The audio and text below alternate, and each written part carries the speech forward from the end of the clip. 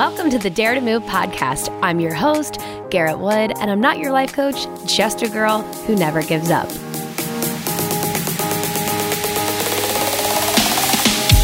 Happy Sunday, guys. It is so awesome to be able to share an interview with you today. And today, our guest is famous actor Sam Morgan. Today's episode is only part one of a two-part series, and I'd be remiss if I did not tell you the story of how this episode happened. So, you know me, I love stories, and I know it's a long episode, but I promise you it is worth every second. So, Sam and I went to high school together, and we ran in a similar circle of friends. Like, I know it sounds weird, but my memories of him are like standing at a bonfire together because there's not a lot to do in Indiana, and that's just what we did. And I dated one of his really close friends named Jack. And when I was during college, or right after college, that he kind of reappeared on Facebook with this new image. He had longer hair. He had lost weight. He had gotten stronger, and they were modeling pictures. And you all know how it goes when you see someone from your past who's clearly gone through some type of self-improvement and has this amazing new headshot or whatever. You're curious about it. So I remember I started following him. I think I talked to one of my best friends from high school and said, wow, can you believe like Sam Morgan? He looks so great, blah, blah, blah. Flash forward to very, very recently in 2018, he wrote to me and said, congratulations on your book. I'm so proud of you. If I can support you in any way, let me know. And I said, oh my gosh, thank you. Like an Amazon review would be awesome. And then a couple of weeks later, he posted that, hey, I landed an acting role in the show American Woman, and I'm really excited. It's airing, blah, blah, blah. So, of course, I wrote it down. I planned to watch it. I couldn't wait to see him on screen. And I really wanted to know his story. Like, how does an Indiana boy end up starring in a show with Alicia Silverstone? I was just so curious. And so I reached out. I said, Sam, oh my gosh, congratulations. Like, how can I support you?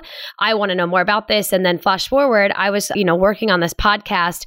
And as you listened last week to the episode with Brooks Yang, it's an even smaller world that this girl from Missouri ends up in Hollywood on set with my friend from high school. So super crazy small world, but I just knew then I need to interview him. The people need to know that an actor is very much living the portfolio lifestyle, because when you're waiting to become an actor or waiting for your film to get funded, and again, he's not just an actor, you'll learn more about that.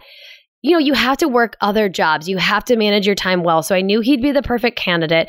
And he was just that. And again, full disclosure, I keep it real. Sam and I had a 2-hour podcast in December of 2018 recorded. And then we had a technology glitch. And it was this amazing episode. And so if the beginning of this episode you're about to hear today sounds in any way, shape, or form choppy, it's because he was so incredibly, generous with his time to sit down with me again. And knowing all of the knowledge bombs he dropped the first time I sat down with him and how amazing our conversation was, you can tell during this podcast that I'm trying very hard to jog his memory for some of the things that I just really wanted you to know. So I don't want to say that I sound like the most amazing interviewer, because I know that I don't, but I want you to know that I was just trying my best to, one, have a natural conversation, but two, not forget about the things that I know Sam can explain so well and the things that he can really help you with. So I really hope you'll listen to this episode. Part one, just so you're aware, it goes over kind of how Sam got in Hollywood, his best tip for how to get where you want to go and be in the circle of people you want to be in, and basically how he is currently living his truth and staying humble and staying focused. And the next one goes into more about the creative process and how to find your true self. So part two kind of goes a little bit deeper into all the how-tos and all of that. So I hope you enjoy this episode. Even if you are not an aspiring actor, or involved in the Hollywood movie industry at all, I know you will love this episode. So enjoy. And as always, if you have questions, please let me know. And remember, I'm giving away a $100 Amazon gift card. So if you repost our podcast in your Instagram stories 3 times in February, you comment on one of our Dare to Move podcast Instagram posts, and you leave us a review, your name will go into the drawing for a $100 Amazon gift card. And I just want to say I appreciate all of your support so much. Without further ado, today's part 1 episode with Sam Morgan. I can hear you. How are you? Sweet. Wait, okay, you can hear me now? I can. All right. It sounds really good, and it's, no way. First time. No way. We're going to get it right this time. We are going to get it right. And selfishly, I'm just glad we get to connect again because Hell yeah. We had such a great conversation, and I also think it gives us a lot more to even go off of. Yeah. For this. Love so it. How's your new year going so far? It's been busy. I mean, in the best way possible. I've had some really, really cool auditions and callbacks, which, like, as an actor working in a city like Los Angeles or New York or whatever, that is also part of the work. If I can phrase it in a way that, like, I'm still trying to figure out exactly what I'm trying to say with this, but, like, I was talking to my mom the other day, and, you know, sometimes when you're working freelance, the idea of unemployment can make you feel lazy, even though you're working really hard. And yeah, I think every freelance person can probably relate to that idea. And so treating auditions and callbacks and things like this to get a job as an actor on like a commercial or a TV show or a film, I'm framing in my mind every time that is also an interview for a job. Oh, okay. That is me actively seeking employment. I have an agency that, reps artists and actors, but that's still a job agency, that's sending me out and connecting me to employers. And it's very much just like a regular job.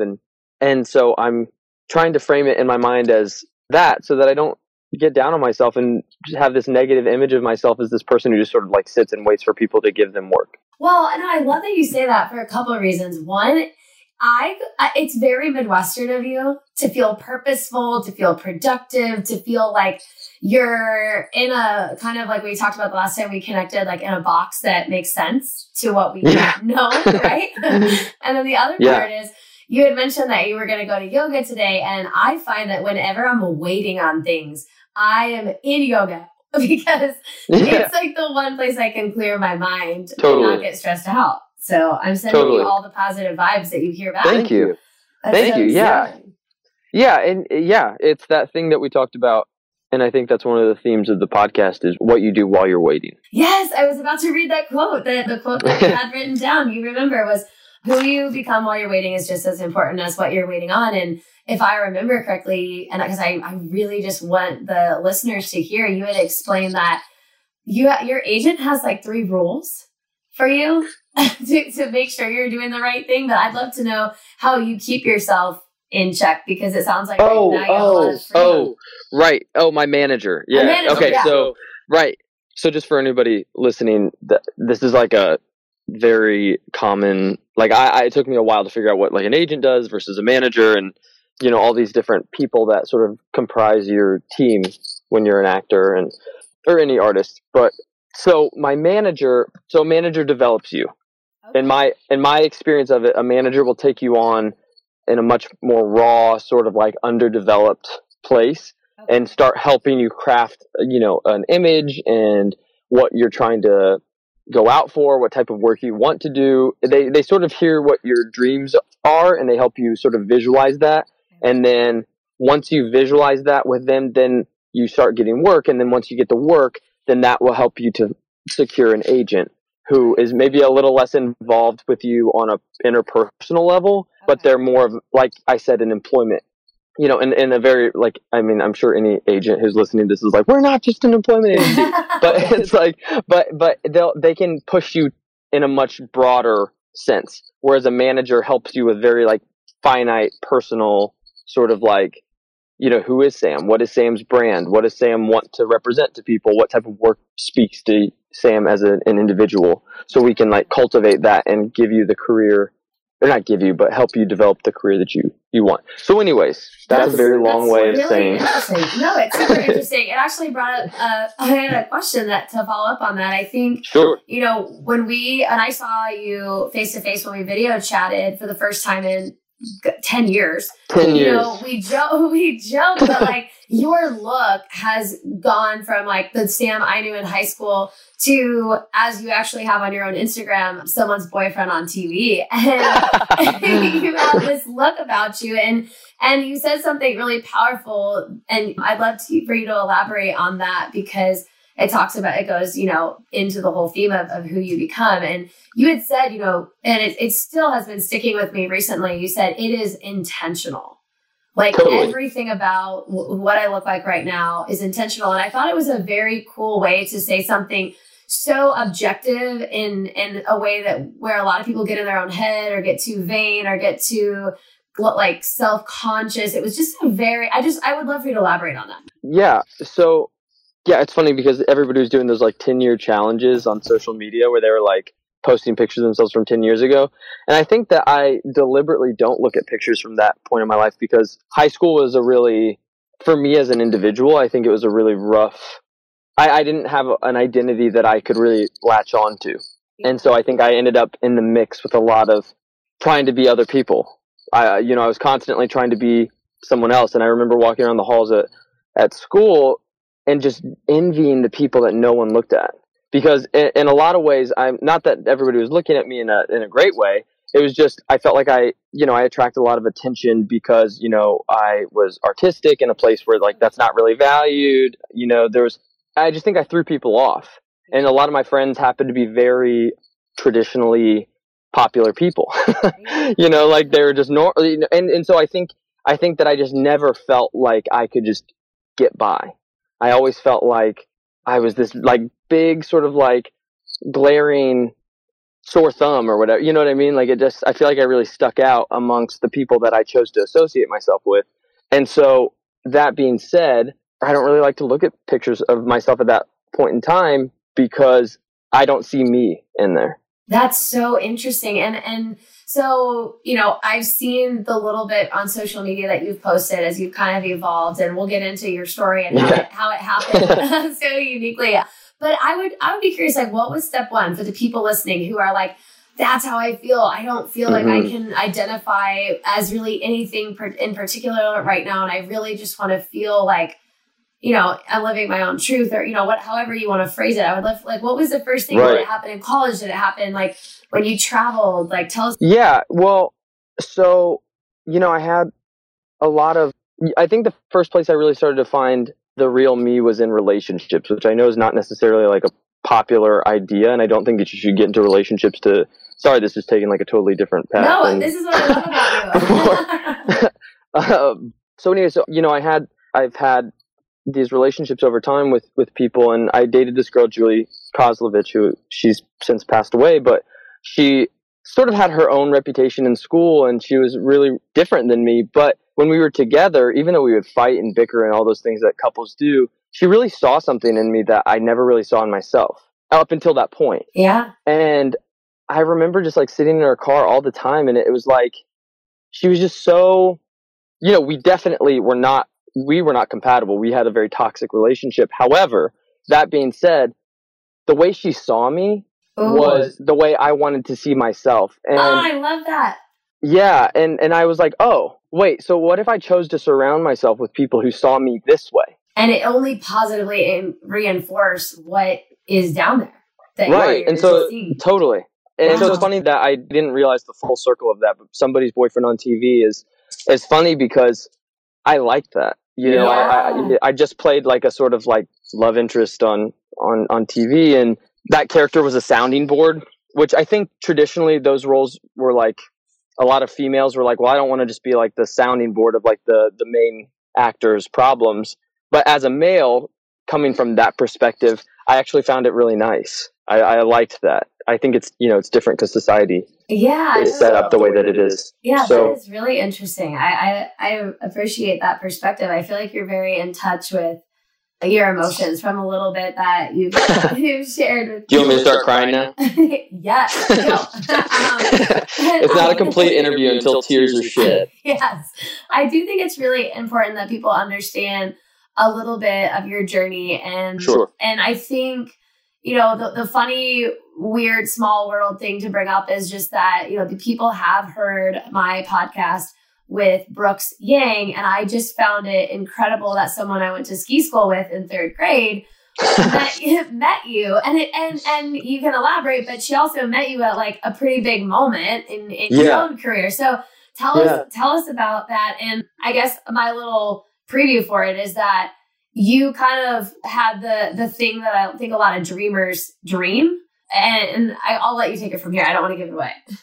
Well, and guide me. So I met Brooks. I had said to Brooks, I said, a lot of people that aren't familiar with the, Hollywood industry or acting or whatever think that they can show up in Hollywood and just get a role. And I know several people from college who intern their butts off only to be like, let go, let on, all this stuff. And I said, I only have one friend, Brooks, that actually did show up to Hollywood and kind of just, I mean, obviously I knew you had been to school and all those things, but I said, he kind of landed a big role pretty quickly. From what I understand, it was kind of this like really a whirlwind event. And he's now, starring on American Woman. She goes, who's your friend? And then I was like, she's like, there's only one person under the age of 30 on that show. And it's me. So that was, I would love for you to walk us through like where you were before, how it happened, and what it's meant to you. Sure. So I came to LA after living in Berlin. And again, I think the theme that I'm sort of like circling around in my head today, and it wasn't necessarily what I woke up thinking to talk about, just sort of is happening during this conversation, is you are who you surround yourself with. And that is, it's actually, I feel like that's going to be the theme of today's talk, which I didn't really expect. It's like, to become for the 10-year challenge, what happened since, we were juniors in high school versus right now being, in the aftermath of this TV show and sort of seeing myself the way that I am now versus then.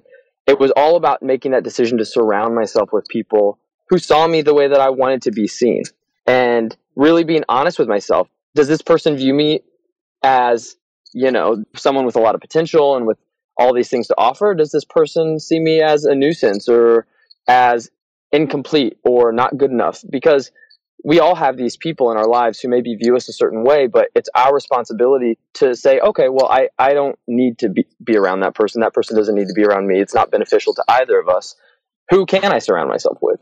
Because chances are there are people in your world who will make you feel like you can accomplish anything. And that's the secret to me. Wow. Did you find them? Did you start to find them when you were in Berlin? Did you find them in New York? Did you find them in LA? You find them everywhere. Mm-hmm. You find them, they're in every city. They're in your life right now. You just maybe aren't putting them in the position to make you your best self. And being out there, and maybe you're not being vulnerable enough to share. I mean, I think what you're talking about is you, and I would love to know this about you. When did you start to share your hopes, your dreams? I mean, I don't remember in high school. I knew that you liked filming, but I don't remember in high school that you were walking around saying, I'm going to be starring on TV. So I would love to know when you started sharing that. Yeah. So I was always making films in high school. That was like, I would make just crazy stuff. I was always making people dress up in weird costumes and do stuff. And it was always that was always part of my free time. But I started sharing stuff, like my dreams and stuff, really when I went to NYU, maybe at Ball State. I went to Ball State and I graduated early because I didn't think I was getting the education that I needed, but it was too late for me to transfer somewhere else. So I decided that I was going to get out in 3 years. And then I immediately went to school at NYU, and they had a global campus that I could go to Singapore and Berlin. And then I was working as a model and going to school at the same time and just doing really any job that I could get my hands on so I could travel more. And so, well, no, it was really nice, but it's sort of at the end of my Ball State experience. But even then I was like, oh, let the actors do their job. And then when I got to NYU, I had professors who John Cassavetes is a famous director.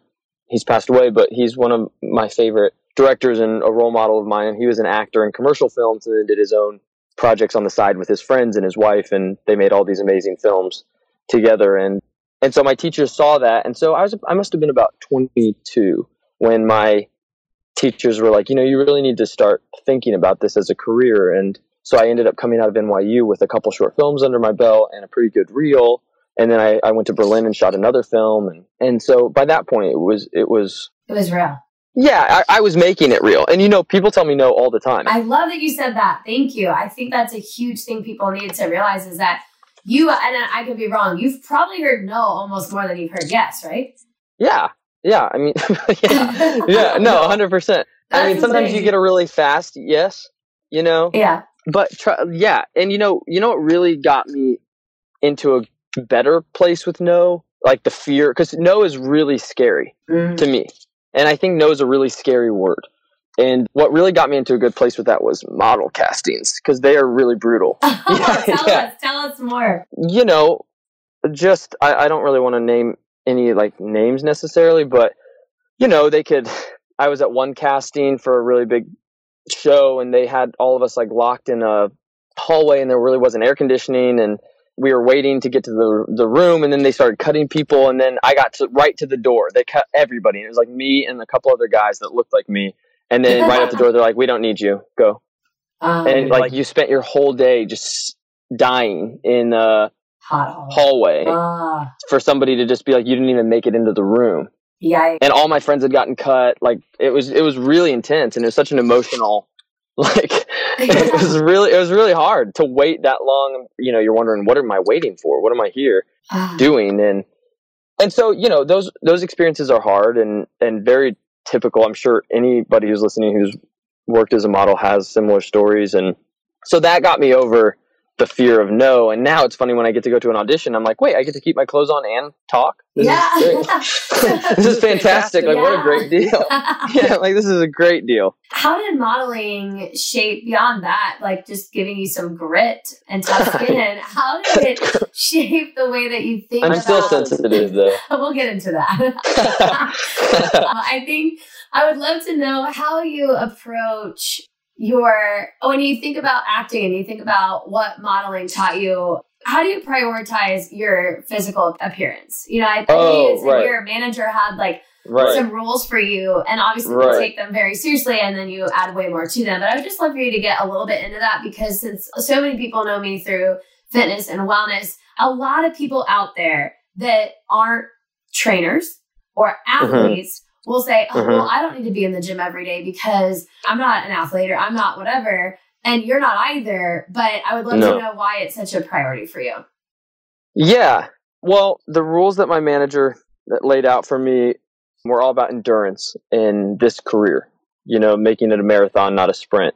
And I love that. His 3 rules were stay in shape, keep your body physically healthy, don't smoke and whatever, don't drink or do drugs. Don't party too hard, basically. And then don't spend more money than you have. Smart guy. Because you never know when you're going to be unemployed. And that, I think, applies to a lot of freelancers. Yeah. I don't think that's just me that could benefit from that outlook. And I really appreciate that. Yeah, I think the term freelancer for me, I always think writing. But in a lot of ways, too, freelancers are essentially like myself in the portfolio lifestyle. You have different things, whether it's consulting jobs and all of that. So how do you wear different hats so walk us through getting... Do you want me to tell you why I stay in shape, or yeah, sorry. Go on. No, I can move on, but... No, I want to know. I just totally jumped ahead. No, it's okay. The reason that I do stay in shape, obviously, is one for, physical appearances, but 2, your body is a tool. And a friend of mine, I forget who it was telling me that something their dad had told them. And he was an older guy, and he was a sort of self-made man, if I remember the story correctly. And he said, never injure your hands, because that's your tool. Yeah. And I feel like that about your body. Not that you should live your life in fear of injury, but just respect your body and find something that you enjoy in movement, because it's your tool. It's such an asset to your life. And I think your body really is your greatest instrument that you'll ever acquire in life. And so we have to take care of it. Did you have any battles with being self-conscious or low self-esteem aware? Because I agree with what you're saying. However, I think women or even men that I've worked with who are like, I'm so down about my look right now, I couldn't ever fathom this being an asset. Is there any mental things you've worked on?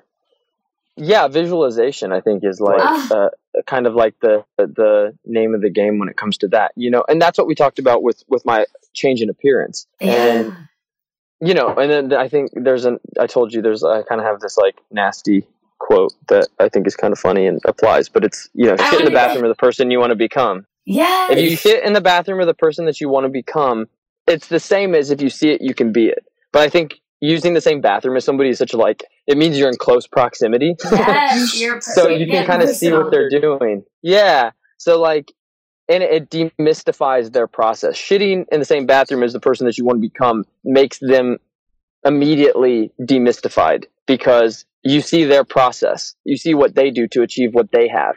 And if you see it, you can be it. I believe in visualization. And if you want to be fit, start running around with fit people, you know, fit people that make you feel positive about it, and like body positive people for sure. Yeah. But if you want to be fit, hang out with fit people. And, you know, I have a friend who he's an editor of mine, and he works with me on all my films. And so I'll sort of train with him every now and then because he doesn't get a lot of that because he's always working. He's always at his computer. And I feel like if you can surround yourself with people who are body positive and who help you see that version of yourself, you can always make the changes. And for example, working with him, it's really nice because we do these modified workouts, and you know, him being around me and me being around him, he helps me with editing and I help him with, you know, personal fitness goals. And it's nice. It can be actually a really positive experience, which brings me to, he was talking about numbers. Oh, well, losing 10 pounds. And I don't really believe in that. I know that maybe isn't popular amongst people like, oh, well, I want to lose weight. But I actually think the numbers will fall into place if you really start visualizing the body that you want. I actually don't think scales really do anything. I think they're more of if you're only going for the numbers, you're always going to get that number back. Oh, that is huge. You know, like I haven't looked at a scale since high school or something, but you can always focus on, did this workout fulfill me? Is my body, does it feel great? Do these jeans fit the way I want them to fit? But you don't have to worry about numbers. I think the numbers are just a fake sort of milestone, and that's not going to keep you engaged. Yeah, wow, that's really powerful. And it kind of reminds me a little bit of money too, how people will say, totally visualize the amount of money you want to have, and it's going to show up, and it's a metric of like energy you're putting out there. Just like the scale may later on happen to randomly reflect that you're down 10 pounds, right? But it's because of everything you're doing to look and feel, like you said, the way you want to look. Totally. You know, like, do you see yourself living that? You know, and I think you have to also find, sorry to get off on this tangent. Oh, it's okay. If somebody's morbidly obese and it's like affecting their health in a negative way, then that is something that they should talk about with their doctor. And I have no place to talk about, you know, that. But I'm just talking about general fitness people. You know, my mom or my grandma always being like, I have to lose 15 pounds by the wedding, or I have to lose 20 pounds by spring break, you know, whatever, that type of talk. That I think you need to let go of the scale, because you have to see yourself doing what you want to do. I.e., for me, I see myself, this sounds ridiculous, but like when I have to do sprints on the treadmill, I hate sprints. I hate running. I like running in sports, but I don't like running for the sake of just running. Yeah. I hate it. It's just my thing. I just don't like it. But when I have to do it, I always imagine myself like in this like action movie, right? And I'm just like sprinting. There's like arrows going past me, and I'm like visualizing myself with this body running through this thing, like this sort of movie. Awesome. Yeah. And that's always been my thing. You know, that's always been something that I do. I love visualizing myself. It makes it fun. And it doesn't have to be an action movie. You know, if you're a grandparent and you're trying to figure out how to lose a couple pounds, or, you know, have more muscle tone or whatever, imagine like playing with your kids, and can you do a handstand still, like for your grandkids? Can you pick them up? Can you swing them around? Like all those things you want to be able to do with your body, start there instead of starting at the scale. That is so powerful. And I absolutely love that. And also, I don't know if you've read any of Mindy Collins' books, but she has a chapter in one of her books that is... Do you know Beth Grant she plays Beverly on the Mindy Project? Have you ever watched? Yes. Okay, so she's going to be in my next film. She's playing a version of my mom. No way. My actual one. Yeah. Okay, now there's I just shot... I'll show you. I'm going to launch the crowdfunding thing in a couple weeks, and I'll let you know about it. But I was just thinking of her because there's a chapter in Mindy's book where she talks about when she's running, she'll like pretend she's like running from kidnappers or like, like all these like hilarious things that like they're obviously like a comedic spin on what you just said. Like I picture myself like skiing down like gates in like a ski course for whatever reason. I think exactly. It's something that keeps me like, because I'm like scared of falling. I got to go fast, whatever. Totally. Like something weird, but I definitely do that too. And then it just made me think of Mindy because she's hilarious. But wait, okay. So you're pretty good at interviewing, but I'm going to turn it on you because talk about that. Like what you just said about skiing. Do you mind sharing your visualization? Oh, sure. So, okay. So when you're skiing, just give us the whole picture, like paint the whole picture. What do you look like? How do you move? So through space and all that? Yeah. So when like at Barry's, they count down on the treadmill, like 3, 2, 1, you're sprinting. I want to, when you're skiing down gates and you're going really fast, you have to have perfect form and you have to trust your own strength and you have to lean into the burning feeling in your quads and get really tense in your core as you turn and trust that the speed is right and that you can handle it. And so whatever that visualization of like, okay, let's say that I picture myself trying to get through 6 gates on a ski course, that's typically going to take like, I don't know, less than 30 seconds. But by the time my treadmill is up to the actual speed and it's accelerated, that's when I'm okay, tuck, tighten, squeeze, like, and my brain gets this, like maybe you can relate, like is so focused on these turns and my skis and my form and like leaning into that like uncomfortability that like I don't realize I'm sprinting. Yeah. I love it. Yeah, exactly. And so the whole time you're seeing yourself with the body that you want. Yes. In this situation that you enjoy. Yes. Even though you're just on a treadmill at Barry's. Yes, absolutely. And so that's what I would recommend to anybody who's interested in personal fitness goals is like, what body do you want? And give yourself joy in having that. Yeah. Because, and I was telling somebody I do Muay Thai a couple times a week at this dojo. And yeah, I've been doing it for like 3 years now. And I really love it. Yeah, I love it. And that for me is a personal reason for staying in good shape. I love it. My cardio for kicking and just the form that it requires. And I love doing yoga because that helps me get a little bit deeper into not only my yoga practice, but also my Muay Thai practice and all that. Insane. I love that. Yeah. And it ties together too. Cause like, I want to be like, I love these action movies. I love the idea of bringing this whole thing full circle. And I think for me personally, it's a really powerful way to bring things to the front is make powerful decisions in your life towards them. So important. So if you want to be in that action movie, do action stuff. Like just be around people who do stunts or, find a way to bring it into your life as opposed to waiting for it to just be. Yeah. And I have actually 2 questions. Sure. I guess I'll start because we were more recently focused on this, but who was somebody that you wanted to be shitting where they shit? Was there a certain person that stood out to you? Oh, there's a million, but one that was really the one that I realized early on was James Franco, and which is how I met Brooks. Oh, okay. I forgot about that. Right.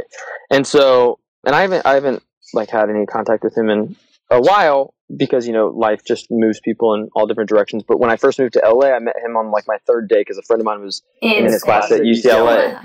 Yeah, a friend of mine had written one of the UCLA projects that Brooks was working on. And so she was like, come to this class. And then he was kind enough to let me coordinate, being on a couple different films. And then I ended up acting in them and it was great. And I still work with this charity that he was connected to, that he connected me to kind of. And yeah, so I remember being like, okay. And I'd gone to NYU hoping that I would be able to take his class. He stopped teaching at NYU like I had applied at 21 and gotten into NYU being like, well, I hope I'm in Franco's class because he taught third years. But anyways, he had already moved to UCLA. Wow, what USC. A crazy like manifestation. Yeah, well, I totally manifested. And then I got to, spend basically a whole semester when I moved to Los Angeles in his class. Like, I got everything that you could get out of a Franco class. It was really crazy that the third day it was like, this is the James Franco class you wanted. Yeah. 100%.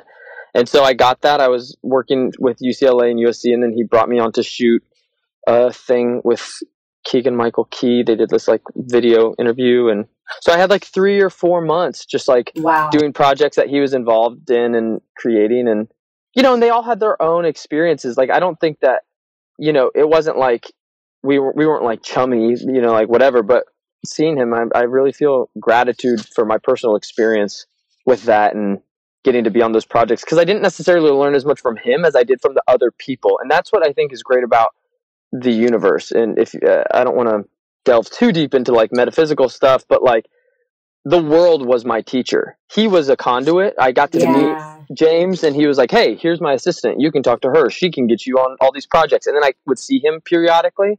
Yeah. But it was the people that I got to interact with, like Brooks. Yes. Well, even like Brooks, people like that who I learned from, and I made friendships with, and I still have contacts with, and all those experiences that I had from that project. I met Beth Grant, my first shoot with him, because he's a huge Beth Grant fan. And so then I met Beth Grant on his set, and she was in this movie Donnie Darko that was like a staple. Like it's why I wanted to be a filmmaker. And that is so wild. Yeah, and so I met her, and I was just so in awe, and she was so nice, and she gave me all this sort of like sage advice, like my first week in LA, and she brought me over to her house for a play reading that she had written, and I was sitting there, and there were like some famous people. Yeah, it was really surreal, and there was all these famous people in the living room reading this play, and I was like, oh God, I'm not, and I hadn't been on a TV show or anything at that point. I was just like, why am I in Beth Grant's house? And then, flash forward after this TV show, the guy who's now a good friend of mine who created American Woman, Beth was in his first pilot in the 90s. And so then I was like, I want Beth to be in my movie. And so, and cut to now, we're crowdfunding, and I've gotten to direct small videos with her, and now we're working on a bigger project. Yeah, I mean, it really, and so that's so when I think about it, I'm like, James Franco and I don't have like a personal friendship necessarily, but I'm so grateful to him for being in my life. Yeah, in that way. And he probably doesn't even realize like the amount of impact that has on me, on my career. I got to be my first feature film. I got to act in a scene with him and Topher Grace, and that sort of helped prepare me for working with Alicia Silverstone later. And there were all these like sort of teen, icons, and it's just been, I don't want to go on and on, but it was just I love that you are. That's the fabric of the experience for me, is like, you don't know where it's going next. However, good things are always sort of available if you choose to see them. There is so much to unpack there. I think one thing that I really want you to explain for people, because this is something I had to learn on my own too, is that, so we talk about manifesting, we talk about seeing is believing, we talk about all these things coming back to you, right? And there's these themes that you found in your life. And I could tell stories similar with just different names in place, right? Where once you figure out what it is that you want, you don't really know how it's going to happen. But it seems to unravel in this kind of like entangled web that makes a lot of sense. And I would love for you to talk about what you do to keep yourself in the headspace of even first staying in tune with what it is that you want, and then keeping yourself in a healthy, clean headspace despite all the rejection, despite the confusion, despite having a whirlwind of a night like you just described at Beth Grant's house, and then 2 days later maybe being like rejected from something. Like, what is what you do? Yeah, well, okay, so there's this book called $1 Million Arm that I forget who it's based on a true story, but the movie starred John Hamm, and it's about this guy who's a talent scout for like professional baseball teams, and he goes to India and he scouts all these cricket players, and he finds one or a couple, and anyways, that's like a very loose idea of the story, but he's a scout essentially, okay, or some sort of some sort of sports agent. So anyway, so the real guy, not John Hamm, the guy John Hamm was playing, wrote a book called $1 Million Arm that was about his experience going to India on this sort of leap of faith to find these cricket players to play American baseball. Wow. So ultimate manifester, right? This guy goes out, right? Yeah. And I read this book when I was taking the Trans-Siberian, and I just, somebody had given it to me for free, and I was like, okay, why not? I'm like stuck on a train. Gave it to you. Wow. Yeah. And I was just like sitting on a train with like no direction. I was like somewhere in Mongolia with, nothing, whatever. Like I had nothing really. I had no direct goals. Okay. Right? I just knew I had to make it to Berlin in time to start this fellowship. And this was a couple years ago. And so anyway, so I was reading $1 Million Arm, and the one line that stuck out to me is he said, no, means he said, guys get caught up, and he just was referring to men as the general populace, which I don't agree with, but he was like, people get caught up with dating rejection, and they're like, oh, well, I'll never be able to get that perfect partner or whatever, and so I'm just not going to do it or whatever. And he said, well, the way I see no is next opportunity. Wow, I love that. And that's what I would say to anybody who wonders how I do it. You just have to build that mantra into your life. No equals next opportunity. Oh, I have chills again. You're killing it. This is insane. And so you had mentioned to me before that you do some journaling. Can you tell us a little bit about all that? Sorts of journaling. I mean, it's really scattered, though. The problem is, I need to assign notebooks because I... like 17. Well, no, they just mix up. I'm in class right now, and I'm, writing... I'm doing, gratitude journaling, in my notes, and it's just kind of messy. But yeah, so journaling is... Well... So there's, I guess, different types probably of journaling, and there's I can talk about my day or whatever, but I don't really always feel like recounting the details of a day. I don't necessarily do that that's not my personal preference, but gratitude journaling is something that, I learned about from Oprah Winfrey, and, Deepak Chopra, and a lot of those people talk about it. And the first time it came into my awareness was there was this girl in Singapore. I was living in Singapore, and I met this girl at a party, and she had all this money and a good job and everything like that. And I remember her being like, I'm just really not happy. And Singapore is the opposite of Berlin. Berlin is my heart and soul, and I cannot wait to live in that city one day again. But Singapore is sterile, and it's super hot and muggy. It's 2 degrees above the equator. Everything, it's like living at Epcot in Disneyland. It's everything is clean and sterile. And that is the experience, and it's very hot. And so I just felt really oppressed living there. Just personally, I didn't feel like there was a lot of room for artistic people. And so I understood that she wasn't happy, but I didn't really get why, because she had all this money. She could just fly and do whatever she wanted. And then I remember she started posting on Facebook, and I'm not on Facebook really anymore, but as she would post, I was like, I don't understand what she's doing. And she did this challenge where every day she did a little paragraph of what she was grateful for. Wow. And the challenge was, this was probably 2014.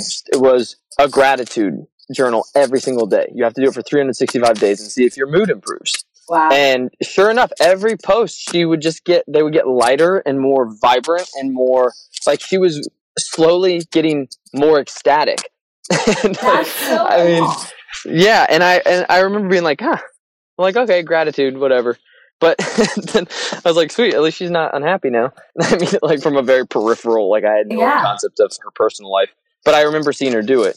And then I started looking into it in gratitude. And basically, everybody that I sort of look up to as people who have achieved sort of impossible feats, gratitude is something they all kind of have in common. Yeah. And saying thank you for what you have, as opposed to always feeling like you don't have enough. Wow.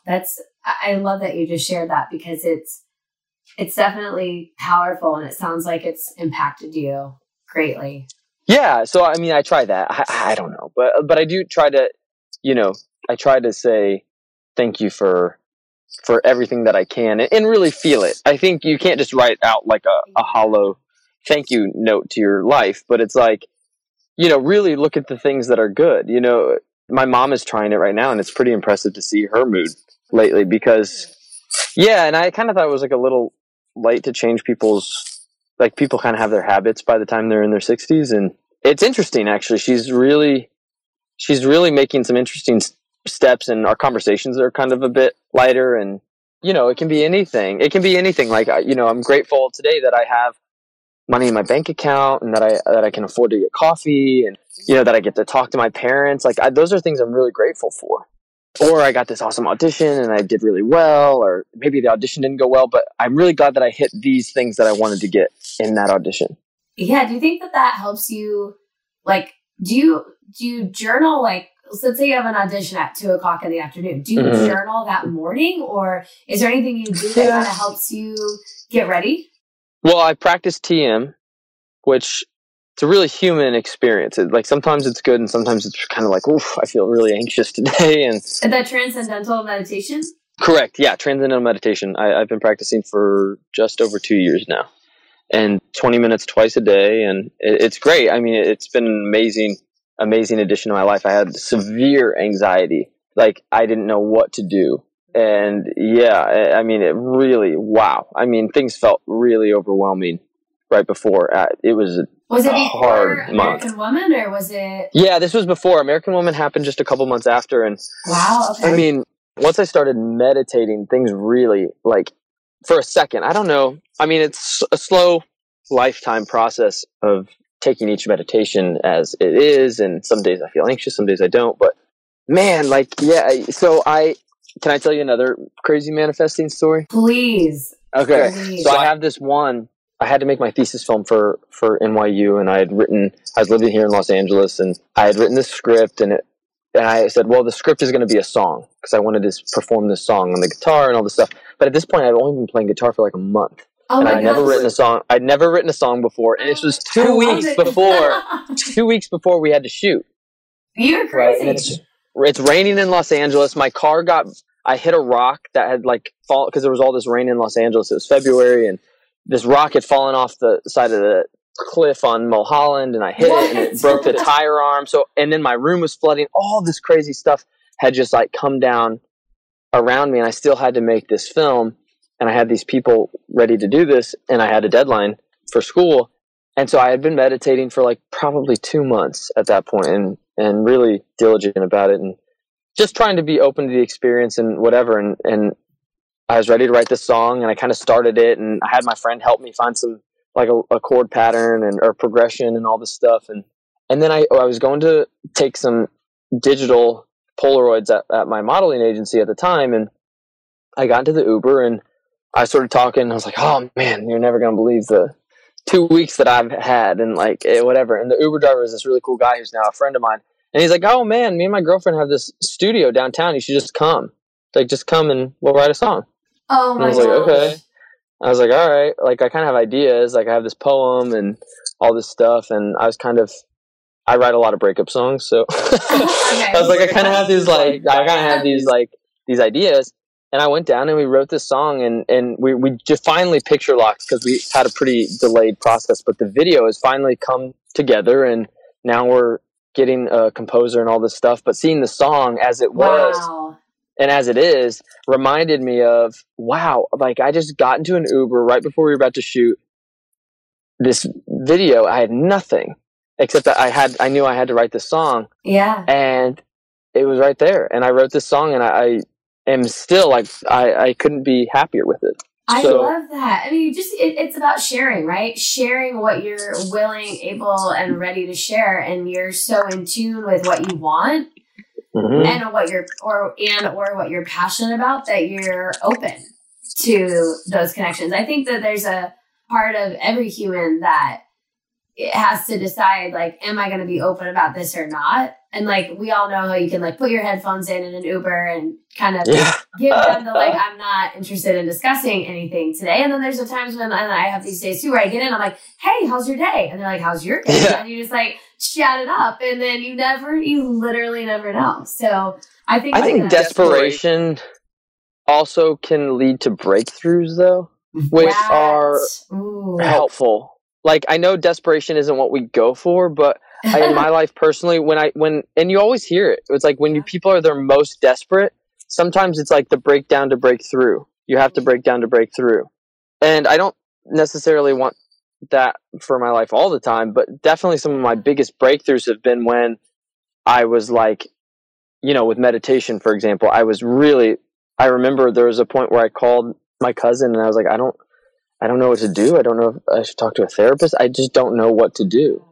And then, I remembered my dad had always said, oh, well, if you do TM, like, we can help you pay for it. And not that I recommend that TM is the only way to do this, but it's like finding those outlets, whether it's like, there's counseling services for people who are low income or LGBTQ youth, like anybody who might, I suggest putting it out there and start actively making the steps to bring it into your life. Yeah. Because desperation can really, really surprise you. Like what can come out of that. Sorry to interrupt. I may be speaking to only a few of you out there, but a few people need to hear this. Crossroads of Fitness has opened up our coaching services to basically allow for newly certified, hungry to help people coach their own followers in fat loss. So not only will we be training you on how to be an epically amazing coach, but you will be able to make money with our systems, our website, and under our umbrella, thus removing the need to start an LLC or any of the other hurdles a lot of us face when it comes to starting a business. We are going to allow you to have your own side hustle via coaching the people you know and love with our Dare to Eat systems. If you have any interest at all, email us for your application today. My email address is in the show notes. And again, not all of you can resonate with this or relate to this, but if you have any interest in fat loss coaching, you have the certifications, and you are excited to help people, shoot us an email and we'll see if it's a good fit. Now, carry on. And I'm curious because, from what I know about you, your kind of big breakthrough as far as getting more notoriety as an actor, because you're more than an actor, you're a filmmaker. So much more. And you do so much more things. You're a writer. You're a creator. And I would love to know where your head was at before American Woman, just because I feel like that project probably gave you a lot more confidence and clout. And so I would love to know where your head was at before and then now.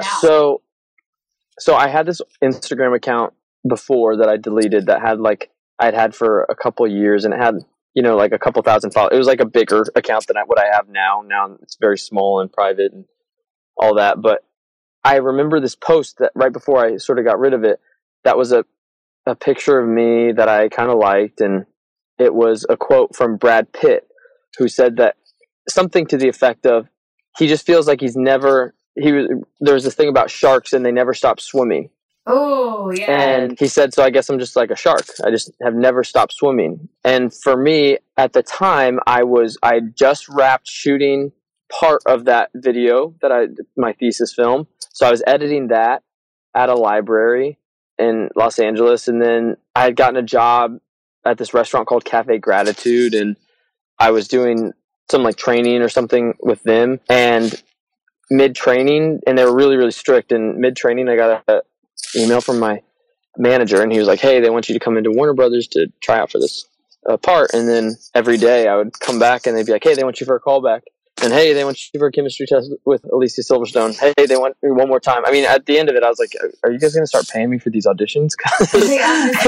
I'm like, because I'm like I lost my job. But that is all to say, I took that Brad Pitt quote. So I remember the Instagram post that I posted was, cheers to my year of being a shark.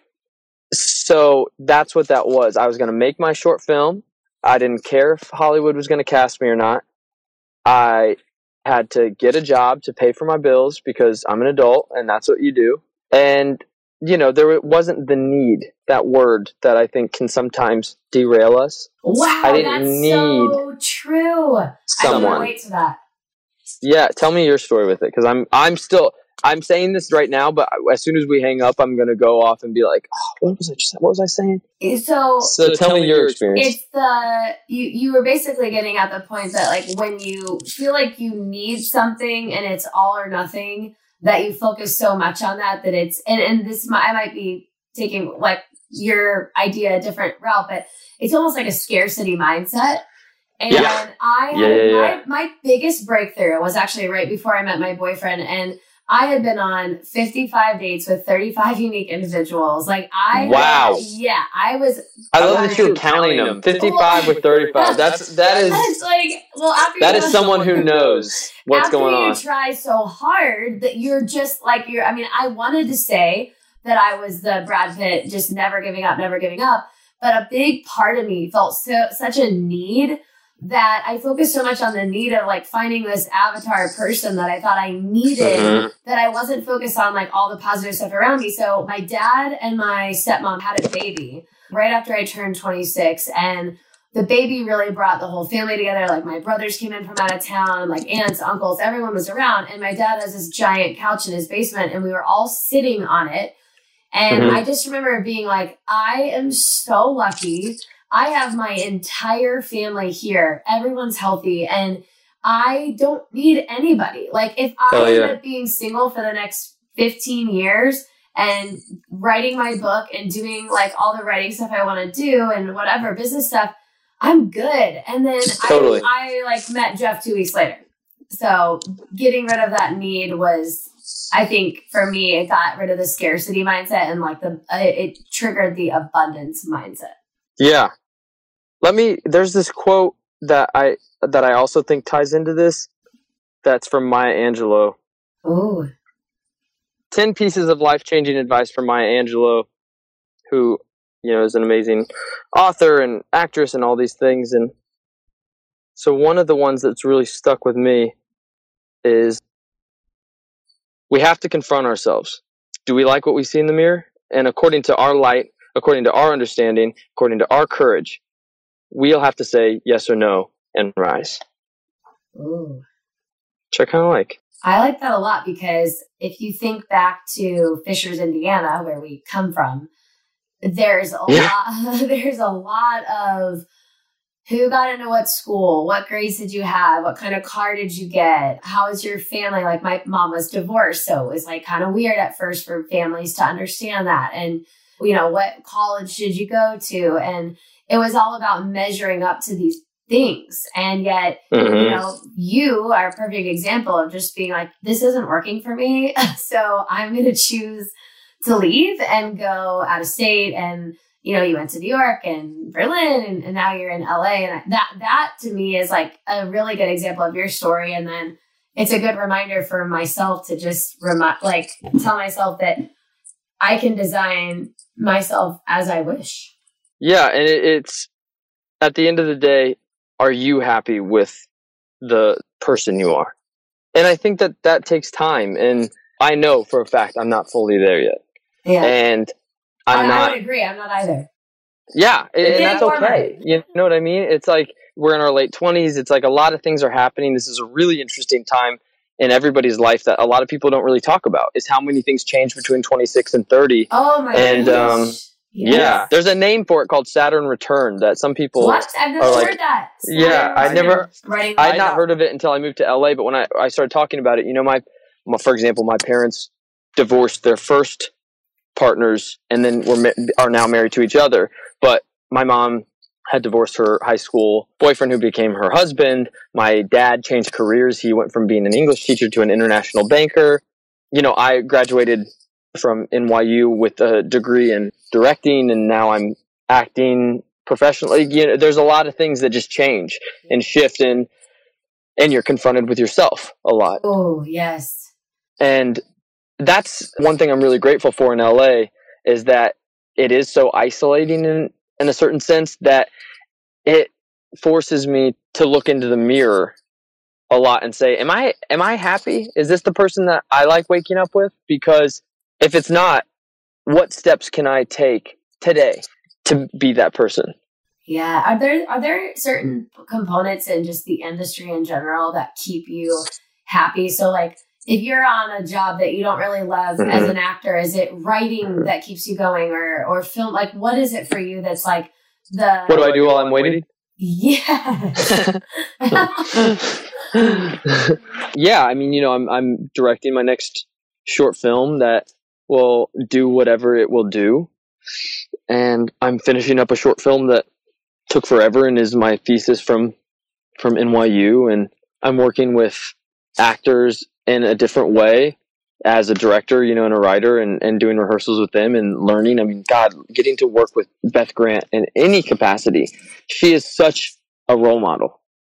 She never turns down a project that she believes in, regardless of the size. It doesn't matter if it's the Mindy Project or if it's a Coen Brothers movie or if it's, she was in Jackie and Speed and all these she's in everything. It's like when you see her face, she is in every movie. But that doesn't stop her from, taking on a little project like mine because she believes in it. And that, she gave me such good advice when I first came to LA and getting to work with her, for example, is like, God, what a masterclass for somebody who's doing what I want to do. Seriously. And yeah, so how can I not at least feel a little bit of gratitude for that, and yeah, okay, auditions suck sometimes, but sometimes they're great. And some, it's like free acting class. That's I didn't think of it that way. I was going to say, you had said something about staying a fan, and what you're saying right now about Beth really reminds me of that. Well, what's funny is that's a Billy Bob Thornton quote from his book. It has like a spoken autobiography that somebody else wrote. And he says, always be a fan. And you know who loves that quote because they're friends is Beth. No way. Beth loves that quote. Yeah, we talked about, because she knows him personally. I don't know him at all, but I read the book and I love his work. And so it's funny that's who it reminds you of, because it's all, and again, and I'm sure she has people that she's a fan of. And I don't think looking up is always a bad thing. I think sometimes we're like, oh, well, I was looking up, and that doesn't necessarily make you small. Just because you're looking up at something doesn't make you any smaller. I love that. I don't think there's anything wrong with admiring someone or modeling some part of your work off of what you admire, not in a copycat way, and just like a general, preference of something you really like and you really enjoy. Yeah. Yeah. And just being able to say, like, you know what? I love that. Yeah. I really love that. And I think that's something that I definitely need to remind myself of on a daily basis, is like, oh yeah, I love the process, and I love working with people. And when my friends book a job, that's awesome. That is really, really awesome. And just because I am not booked on something right now doesn't make me less excited for their I bet that's experience. Yeah. That comes back to scarcity.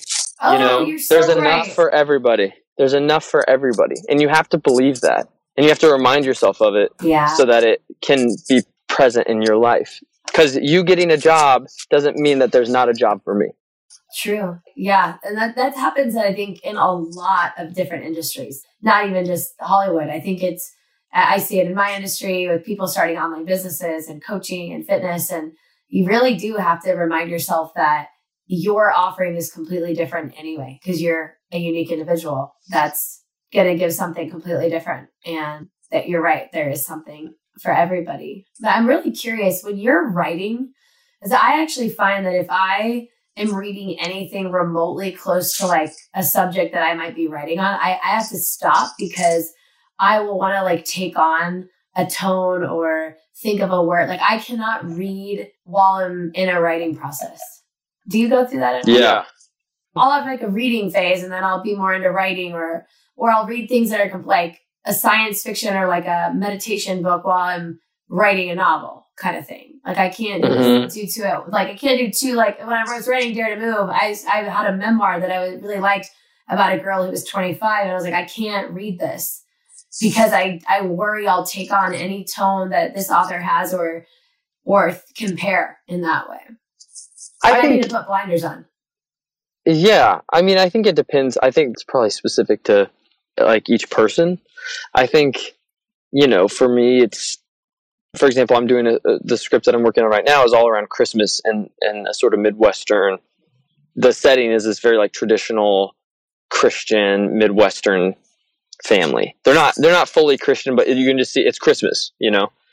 And so when I was home, I was really soaking myself and like steeping in what my family was doing, what I watched every Christmas movie I could, which I do all the time. But I was like, what do I love about this? Because the idea of the story is this lady feels like an outsider because she doesn't want to have kids. And so for her to feel like an outsider, she has to sort of want secretly to fit in some way. And so I was like, why do I want to fit in? What do I love about being here? Because if you hate something all the way through, you don't want to be around it anyways. Yeah, that's a good point. You know, I don't go home for Christmas because I want to feel like, you know, different than everybody, but I go home because of my family and I love to be there and I love to be around them. But then every now and then something pops up and I'm like, ooh, I don't feel the same. Ooh. And so anyways, so my point being, that's a really long way of me saying that I don't think that it's necessarily a bad thing for me personally to write while I'm immersed in something. But I think for somebody else, that could totally be the opposite. Yeah. I guess it depends on your lens of like, am I doing this for research? Like I've been listening to a podcast called Podcast about the Emerald Triangle because of my brother, the book on my brother. Right. If I read a coming of age story about a young guy, I would be thrown because I wouldn't want to take. Yeah, that's what I was getting at. Like, I definitely agree that the research, immersing yourself in it, all of that. Like, I spent a couple weeks writing in Aspen, Colorado, like where my brother would snowboard and stuff. But it's definitely tricky for me. So, do you have anything you do as a writer? Because I know some of the people listening may actually either be writers or be interested in writing. Yeah. So, if you're doing screenwriting, I would say one, try out Julia Cameron's The Artist Way, which is, she's like a writing guru and ex-wife, I think, of James Cameron, who's like a famous director of like Titanic and Avatar and all that. She has this thing called morning pages that they would make us do at NYU, where we would wake up first thing in the morning before you sort of have all your thoughts, like grab your coffee and whatever, and then you sit down and write for 30 minutes. You just free write. And you don't look at your phone, you don't stop, you don't go back, you don't erase, you just write. Ooh. Straight, keep writing. And, you know, stretch your hand out if you need to, but like, that's about it. So that really, I was just talking with an actor the other day, and they brought up The Artist's Way, and the stuff you come up with after about 15 minutes is just coming straight from your subconscious. And so that is really good if you're looking for something to try, an exercise to try. Because really, at the end of the day, if this is what you want to do, you have to treat it like a muscle group. You know, you're not just going to run into the gym and bench press 150 pounds if you've been out of practice for 2 years, you know, or if you haven't ever been in the gym. You need to start somewhere, and you need to start coming to the gym every day, and you have to start showing up, and, you know, and so that's what this is. And it's the same with acting too. It's like you have to be rigorous and unbending with your craft. And you have to treat it just like a body part, just like a muscle group. Because if this is what you say you want to do, you have to be kind to yourself in so many ways, but you cannot let up if you want this muscle to build. Ooh. And Meryl Streep doesn't, I would assume, I don't know her personally, but like, I don't know if she would just walk onto a set totally untrained at 25 and be able to do what she did at 40 or 50 or 60 as this sort of well-oiled, you know, well taken care of instrument. She knows exactly how to use her instrument. And I guarantee you that if you asked her, you know, Julianne Moore has this quote, and Julianne Moore, I think, is just on the exact same level. I mean, they're just fantastic. Cate Blanchett. I love watching these people work. And somebody asked Julianne Moore about her career, and she said, they're like, do you believe in luck or something? And her response was, no, but I believe in hard work. Yeah. And you have to believe in hard work. Otherwise, you know, luck is fleeting, and it happens and it goes, just like everything else. But hard work will keep you writing, will keep you making music, and you have to be disciplined. And whatever you say you are, you gotta be disciplined at it. You know, I make music, for example, and I'm not a musician. I don't call myself a musician because I just make songs when I want to randomly, and they're not always good, and I'm very loose. It's my hobby. Yeah. My hobby is music. So when people ask me if I'm a musician, I can strum a few chords and I can sing a little bit and all that. But like, that's not where I fight and I craft and I shape things. That's not my space to build a craft. And I have a question for you, because I think a lot of people, we're in an age where you can pretty much make a living doing anything that you want. I mean, we have so many tools, right? I mean, you can start driving for Uber tomorrow if you really want. So for a person who has a hobby, right, and they're flirting with that line of, is this hobby or is this career? Is there any like things that you would say make it more evident that, okay, this is not something you should make your craft? Like for you, is it just because you purely don't love music as much, or you find yourself just not wanting to put the time in? Like, I love music. I'm going to release an EP this year. I love it, but I am not a musician. I see my friends. I have friends who are musicians, and it's disrespectful for me to even consider myself a musician, seeing how hard they work. I have talents. I have gifts in that department. I like making music. I've played shows and all this stuff, but it's purely a hobby. And even my parents are like, why are you not pursuing? I have that conversation with people. I don't know. I love making films. I love studying films. I don't study musicians at all. I see what you're saying. It's like I have like records. I have favorite records and stuff like that. But when I see people who just learn scales and they jam and they do all this stuff, I'm like, I love watching other musicians. I'm such a fan of other musicians. I go to shows all the time. I love it. I absolutely love a musician in their element.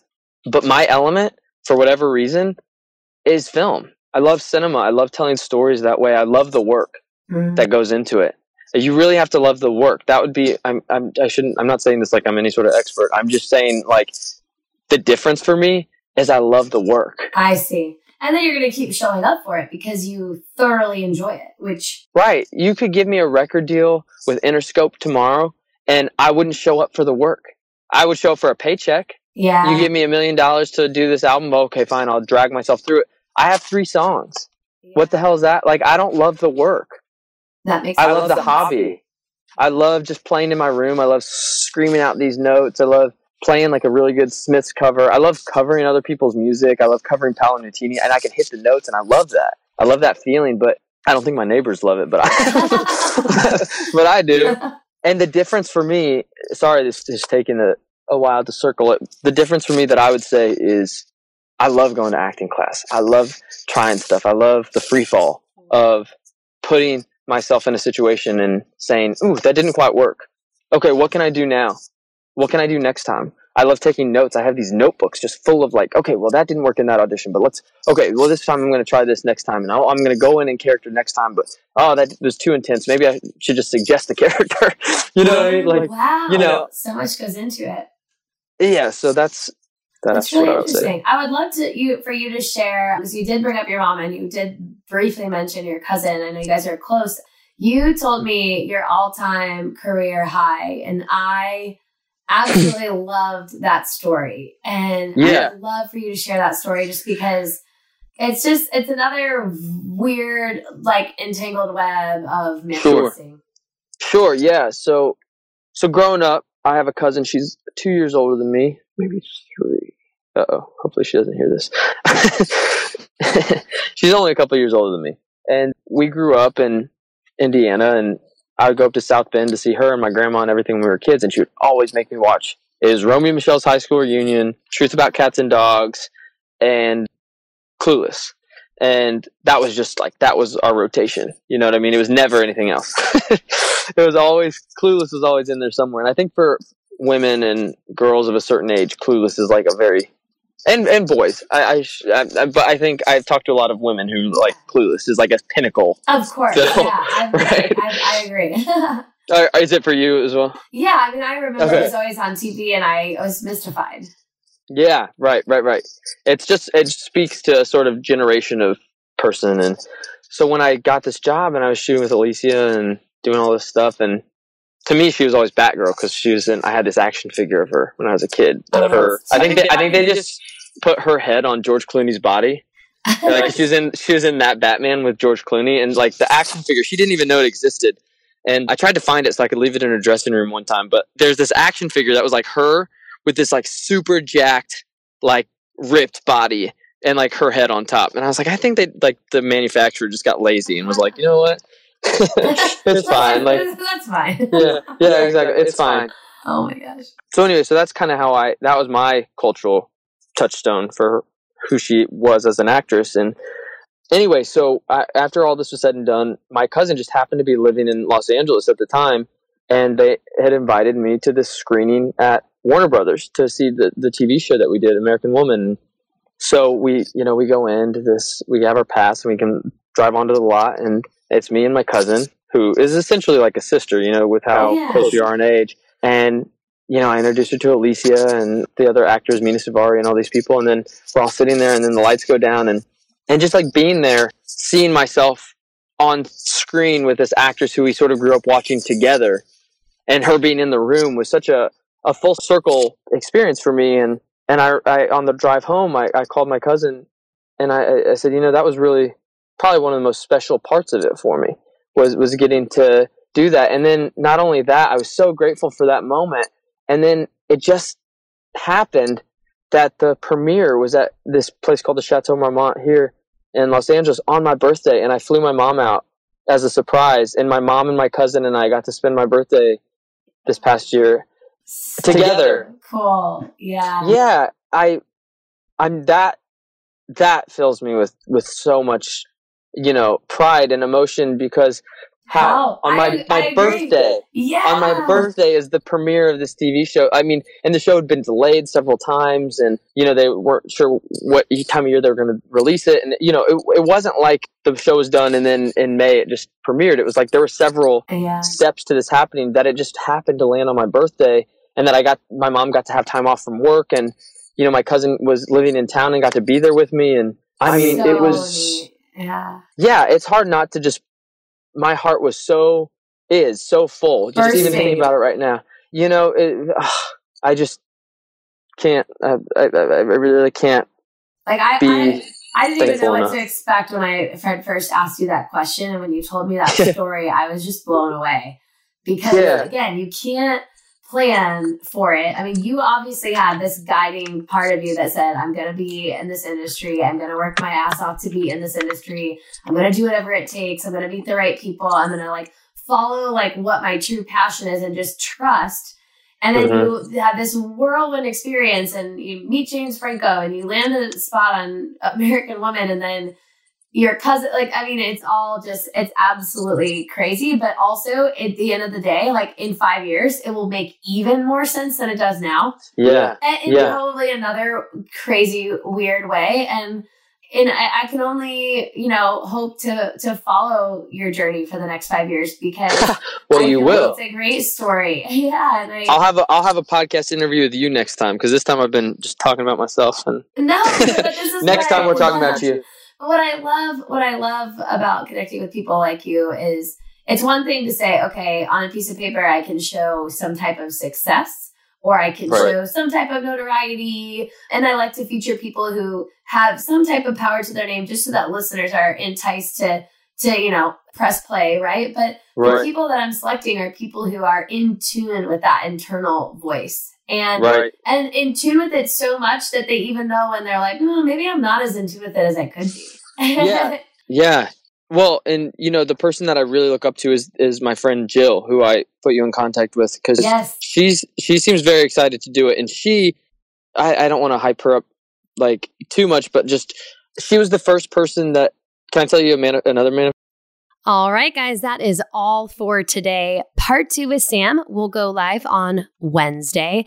And I just wanted you guys who follow me to know that we are actually opening up Crossroads of Fitness Fat Loss Coaching for the month of April. So we are enrolling certified coaches right now. All you have to do is apply, and you're hearing it first. So if you're listening to this when this goes live, our applications are officially opening, and we're launching the good news tomorrow, February 11th. But obviously, if you're listening to this in the end of 2019, just a little reminder that our program is now going to be available. The Dare to Eat program will be available for coaches to use and coach their own clients.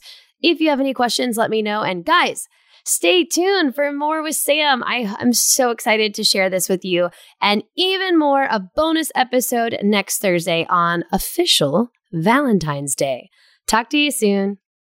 If you guys are putting up your preach hands and nodding your head yes to things that are said either out of my mouth or out of my interviewees' mouths, and you so relate, we would absolutely love to see you post about our podcast in your Instagram stories. Please also comment on our Instagram Dare to Move podcast posts. If you do a post in your stories 3 times and you comment on one of our podcast posts and you give us a review on iTunes or whatever platform you are using, we will be rewarding one lucky person every month with a $100 gift card to Amazon. Your comments, your feedback, your critiques, and your reviews are so helpful to us. So thank you for those of you who have done them. And please help us out if you are enjoying our content. It helps us out when you share it with your community and when you tell iTunes that we're doing a great job. So please comment, please share on Instagram in your stories. Please comment on our Dare to Move podcast post and we will enter your name into a drawing for $100. Easy money, guys. Thanks again. Thank you guys so much for listening. If you want to connect, you can reach me at Garrett N. Wood on Instagram or the podcast Instagram at Dare to Move Podcast. Imagine that.